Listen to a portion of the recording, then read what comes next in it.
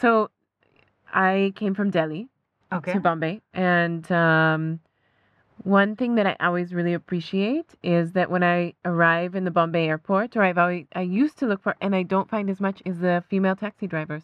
So, in fact, yesterday I took one. Yesterday I was coming back from Delhi to Bombay. I got to Bombay and I normally take a prepaid cab. And on the prepaid cab counter at Domestic Airport Terminal 1, there is taxi, prepaid taxi, and then there's one women drivers taxi. There are two counters, right? And I have never seen anyone sitting at the women's counter in my life before. And I travel a fair amount in the domestic airport. And then yesterday, surprise, I saw someone sitting there. So I went over to the counter. I said, miss, can I have, and like right next to it was the regular taxi counter or the male taxi counter, for the lack of a better word. And normally the cab fare with one suitcase from the airport for me to back home is 450 rupees. And for some reason, she's like 400 rupees. And I was like, oh, okay, cool. And I was like, look at the advantage on that. And as I'm buying it, one of the guys on the side goes, Arey madam, aapko jaldi hai kya? Mat karo. Like if you are in a hurry, don't do this because the women are never near their taxis. And I was looking at him and then I looked at her and I was like, listen, I have time. I went out to the attendant there and I gave him my prepaid chit. And normally what happens is you give them your prepaid chit, they'll yell out the taxi number. Yeah. And instead of yelling the cab number out towards the taxi stand, he walked towards the food stall. So he goes to the food stall and he yells out the taxi number. And then this girl comes out and she is like, really, really tiny, okay? Like I was worried. I was like, oh my God, she's my height. Like, what's happening? And as she passes by, she takes the chit from the attendant and she goes, क्या यार 200 रुपए के लिए 2 घंटा wait करवाया, which is like, yeah, what is this? For 200 bucks, you're making me wait for 2 hours. I wanted to be like, well, no, you know what? I was told that you might not show up on time. But I didn't say anything because she sort of had this really like tough nut exterior. She turns to me and she's like, listen, sorry, wo 200 rupees ka bolna pada. Like, sorry, I had to say that stuff about the 200 rupees. And I was like, what? Why? She's like, look, the women drivers, we don't stand where the regular taxi drivers stand. Because, there's constant discouragement. There's constant like this badgering. It's always sort of like this thing where the male cab drivers will be like, oh, we've been waiting for 2 hours, but just because you're a woman, you're getting this fare and all this stuff. So she's like, I don't want to hear all that stuff, so I go stand further away. And the funny thing is, I have heard about women taxi drivers. Yeah. But I have They're never... like a rare bird species. Yeah, like, occasionally someone will be like, oh my God, I have a female taxi driver, and they'll put up a picture on Twitter or on Instagram. You know what's interesting to me is that in all of the other countries I've been to, I can maybe count on one hand the number of times I've had a female taxi driver, and that includes Uber. It's so uniformly a male position. Yeah, because it's a big, clunky 2,000-ton piece of metal. Or I think there's all these issues people think about safety, but I don't know. That's a really good question. Why is driving considered to be this very masculine? It's a running joke, right? Guys are always like, is it a woman driver? I mean, come on. Yeah. And I'm like, listen, you know what? In parts of the world, women still can't legally drive. So give us time, okay? Give us time to get used to sitting in a machine and navigating a machine that is designed specifically for your body, men. The interesting thing, however, because the cab driver that I was talking to you about, her name was Karuna. And we sort of ended up, of course, as it is sometimes when two women are thrown into a situation, we're just telling each other our life stories. So she's like, I didn't finish my graduation and I got thrown out of my house. And so now I'm driving. I said, maybe I could connect you with like a family, where you can be like a permanent driver so that you don't have to do this thing where you're waiting at airports. She's like, oh, hell no. She's like, I mean, this is sort of, it allows me to do my own thing. Is that at least, I will have multiple people who are annoying and irritating during a day. But I know that within the next 40 minutes, this annoying person is going to be gone. She's like, I will not stand around and take crap from one family continuously or one boss continuously for the fear of having to keep my job. And I thought that was quite incredible. Like thinking about driving, also for her, it's a form of employment. For a lot of women, it can also be some kind of form of freedom or liberation. Yeah. Like in my own experience, so I've married into a Punjabi family. Yeah. I'm the only one that drives myself in Delhi. Oh. But for me, it's also because I find it so liberating to be able to just come and go at my own whim. Mobility. And that is such a huge thing. I mean, it's such a huge component of freedom, is you being able to take yourself places. Yeah, and not manage it in relation to other people. Yeah. To just be able to go. Now, that's a huge privilege also to be able to have a car and drive and all that kind of stuff. But to me, it's made Delhi, for me, much more accessible and much more my own city. You know, that's what, I mean, one of the things the Delhi government had stated free transport for women. Yeah. Which I understand got a bit of pushback. Yeah. But, you know, I mean, that pushback could very well be traced back to the fact that it is threatening to have a woman who doesn't even need your money. She can literally walk out of the house with her pockets empty. And that is sort of really scary to a generally patriarchal setup where so much of your life is about controlling the woman or being controlled by the men. And movement of that woman. Yeah. And where she is and what she's what doing she's and doing, where who's she's she allowed. talking to, where is my family owner. Yeah. And so I can understand why it's not a very feminine thing. Yeah. You know, mobility, whether you're the one that's driving yourself or whether it's women who are breaking into professions that are traditionally male. Yeah. And also, I think both when you have women who are serving as, say, our guest today is serving, she's working as an Uber driver. That's kind of a symbiotic relationship because both as women moving through public space, we feel more empowered. Yeah, right? just safer More to take safe. a woman driver. Exactly. And then in turn, she in her own profession, as any of us working, you know, you gain freedom and purpose and all of those really good things. I think it complements one another and it builds on one another. Oh my God, I am so excited to meet her. Because this is one of those situations where we have to call her and be like, "Aap aa gaye location pe." And she's gonna be like, "Get the hell out of here. Giving you 0 stars as my rider." Today with us we have Gulesh Ji, who is India's top-rated Uber driver. That's right. She's been doing it for a number of years now, and we're very excited to hear about her experience. Yeah, we are. So everyone, give us the OTP. No, that happens in Ola. So everyone, enter your destination, cause it's women in labor.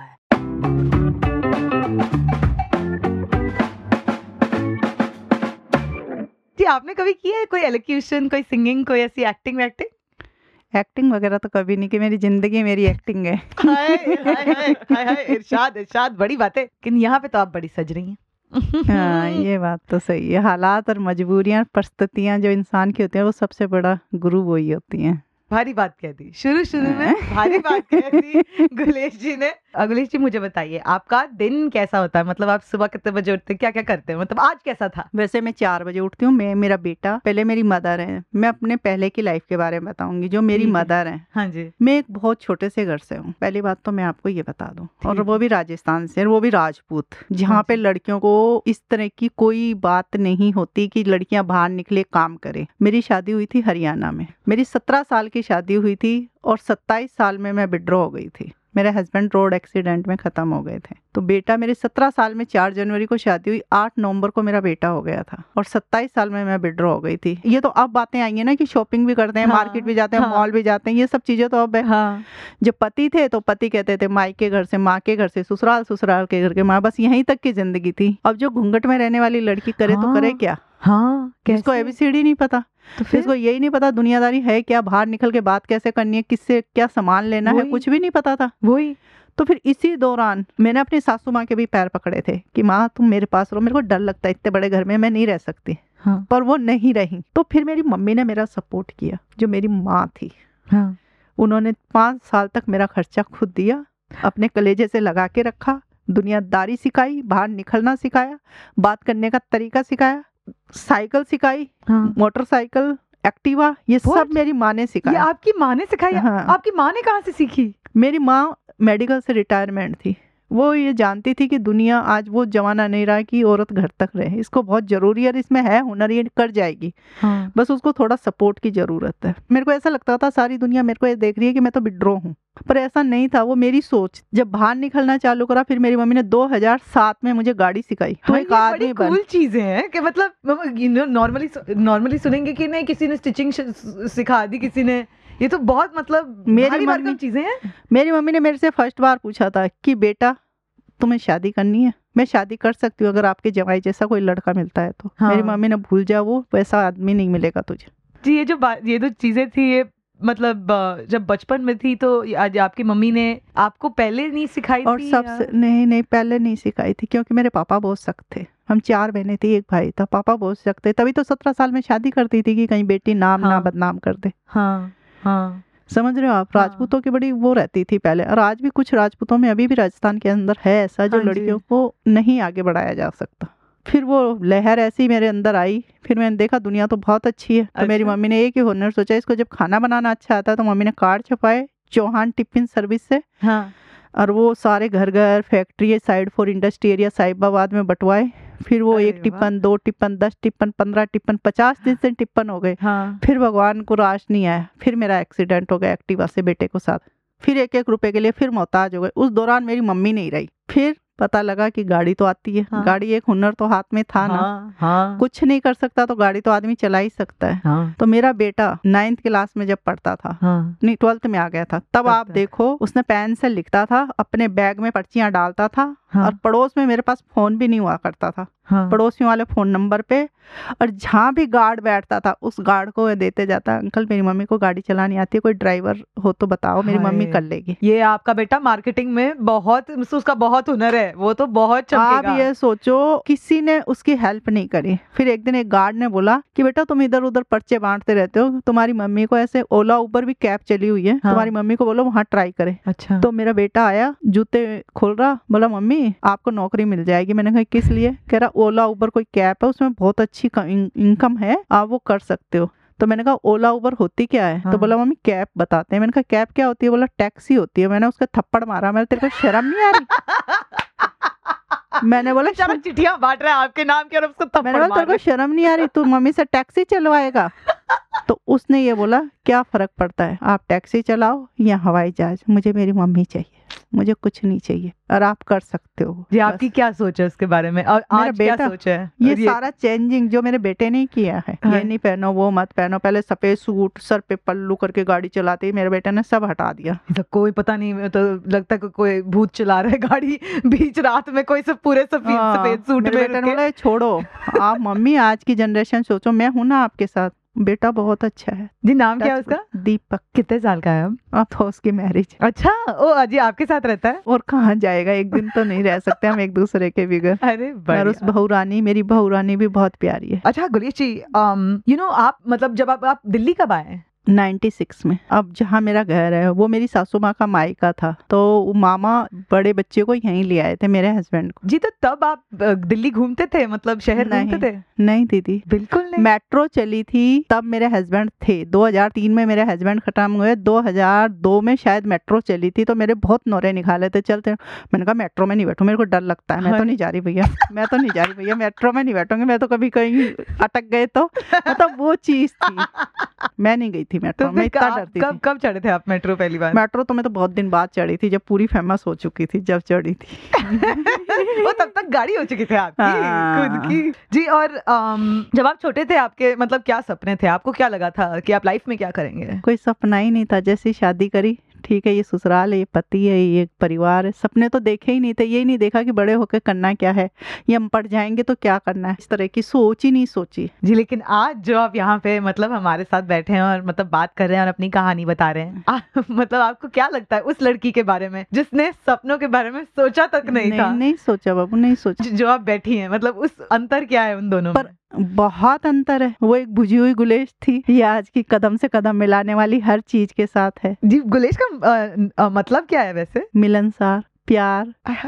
और आप बस मतलब गाड़ी चलाते प्यार फैला रहे हैं। तो मेरे साथ कुछ ऐसे लोग जुड़े हुए हैं। जब मेरे पास गाड़ी, आज मेरी अपनी गाड़ी है ना, ये राजेंद्र सिंह यादव जी है, उन्होंने मुझे 2,80,000 रुपए दिए थे, और मेरी गाड़ी में सिर्फ 15 मिनट बैठे होंगे वो, मुश्किल से हस्बैंड वाइफ। मिले कैसे? ये उबर के थ्रू पैसेंजर वो मेरे थे गाड़ी के। तो आपने उबर कौन से साल में शुरू किए? 2014 में किया। 4 साल हो चुके हैं पूरे। जी, और ये और इनसे कब मिले? राजेंद्र सिंह जी, उनको कब मिले? जब मैं 1 साल गाड़ी चला चुकी थी, 1 साल या 7-8 महीने चला चुकी थी, तब मेरी गाड़ी। ये पहली गाड़ी आपको कहाँ से आई? पहली गाड़ी अनिल कुमार थे, किसी लड़की ने मेरे को नंबर दिया था उनका, हाँ, कि उनको लेडी गाड़ी चलानी है उबर ओला में, वो अपना काम करना चाहेंगे सिर्फ लेडीजों के लिए।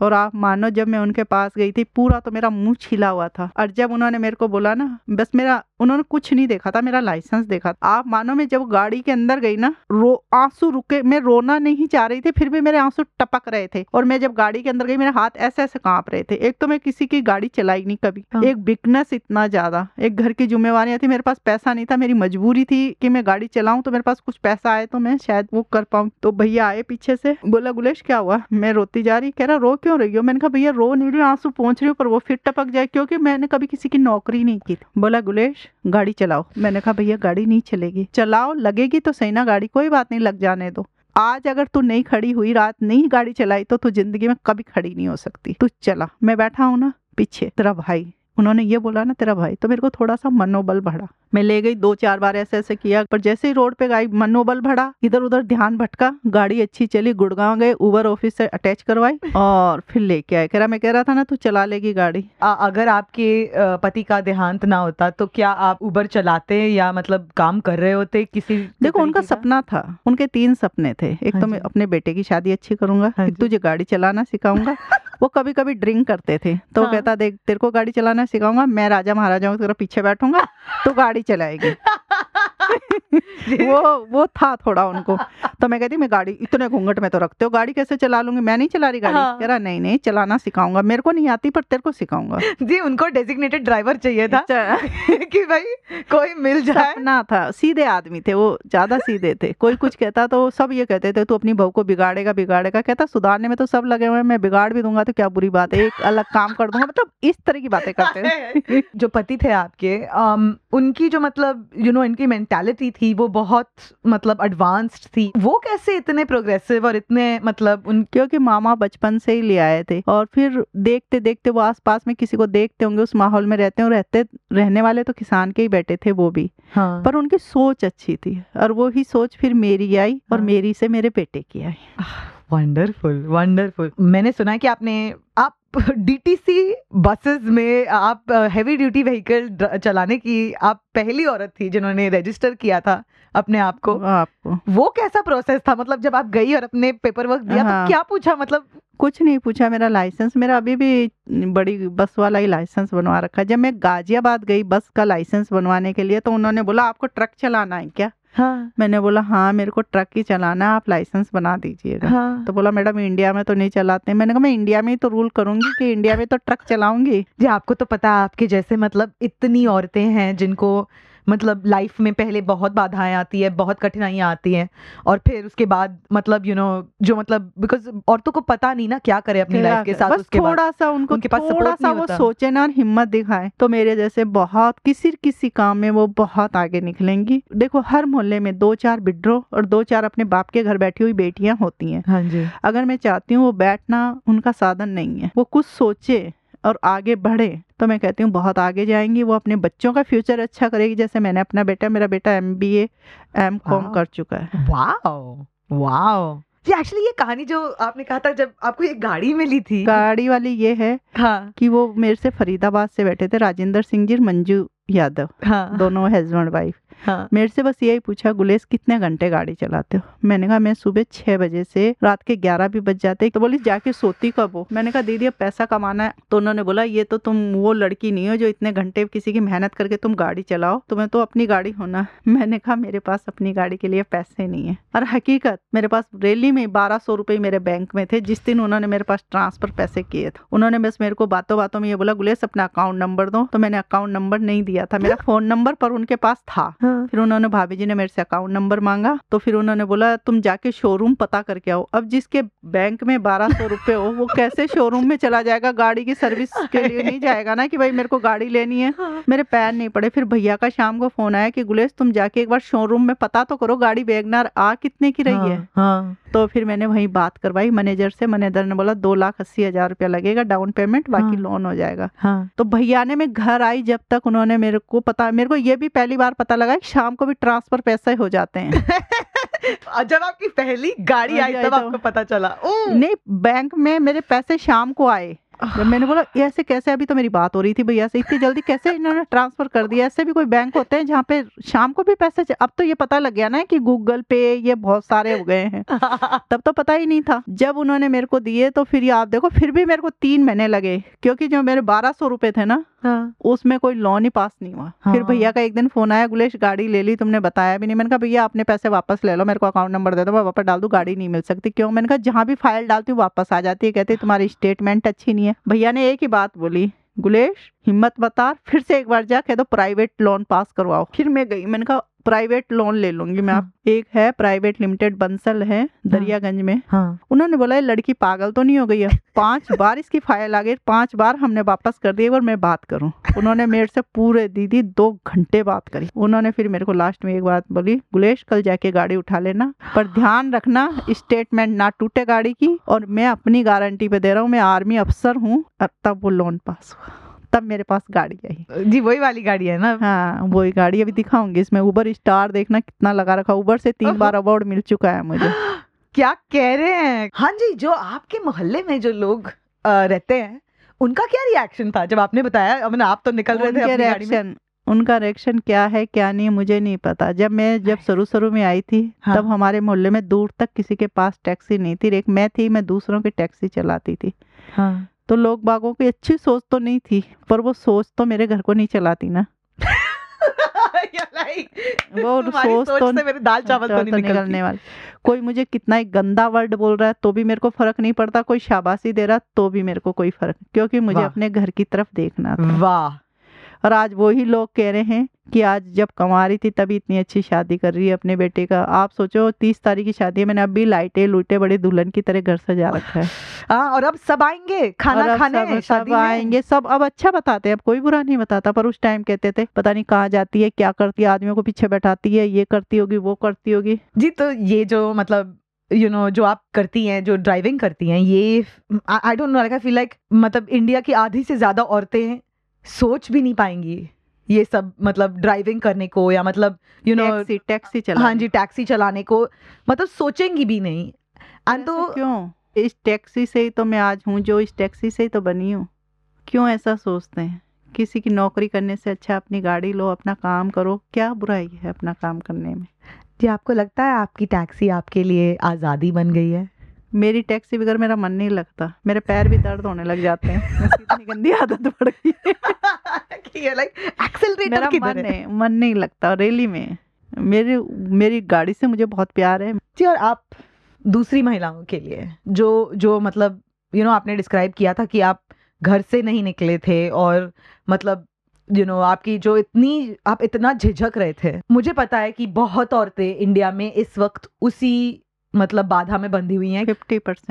50% पढ़ी लिखी बाहर निकली हैं, 50% हैं औरतें जो घर में रोने के अलावा कुछ नहीं करती जी। जहाँ से उनकी बच्चों की लाइफ खराब होती है, उनकी लाइफ खराब होती है। और मैं उन्हीं महिलाओं को ये कहती हूँ, छोड़ो वो सोच, आप सोच बदलोगे तभी इंडिया बदलेगा, तभी आपके घर का रवैया बदलेगा। थोड़ा तो बदलना पड़ेगा, थोड़ा अगर है घर में परेशानी दिखते हैं तो उस सोच को आप लाओ, या फिर उसकी परवाही मत करो, क्योंकि आपको अपने बच्चे देखने हैं और आपको अपने आप को देखना है। बस मैं यही कहना चाहूंगी जी। और आखिरी क्वेश्चन, आज़ादी का मतलब क्या है? आज़ादी का मतलब ये अपने ऊपर इंडिपेंडेंट रहना, सबसे बड़ी वही आज़ादी। आप अपने ऊपर इंडिपेंडेंट, कुछ भी ले सकते हो, कैसे भी कपड़े पहन सकते हो, कहीं भी जा सकते हो, कुछ भी कर सकते हो। बढ़िया बढ़िया बात। सोच बदलोगे तभी इंडिया बदलेगा, और इंडिया बदलना बहुत जरूरी है। ओह जी, ये मतलब आज भारी बात से शुरुआत की और भारी बात से एंड हुई है। But thank you so much Gulesh ji, मुझे भी बहुत अच्छा लगा आप लोगों को, और सब लोगों को मेरी तरफ से भी नमस्ते। नमस्ते, and to all our listeners also नमस्ते। एंड आई थिंक घूंघट वाली लड़की का भी नमस्ते, वो जो घूंघट की लड़की चली गई। Today's Do One Thing is to look out for female taxi drivers and patronize their service, along with promoting women across industries.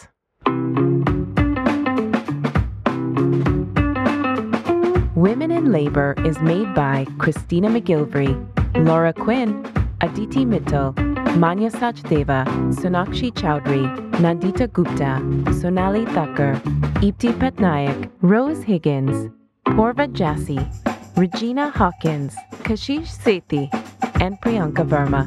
This podcast is generously supported by a grant from the American Center, New Delhi. The opinions, findings, and conclusions stated are those of Women in Labor and do not necessarily reflect those of the United States Department of State. For more information on the podcast, visit womeninlabor.com or search Women in Labor on Instagram, Twitter, and Facebook.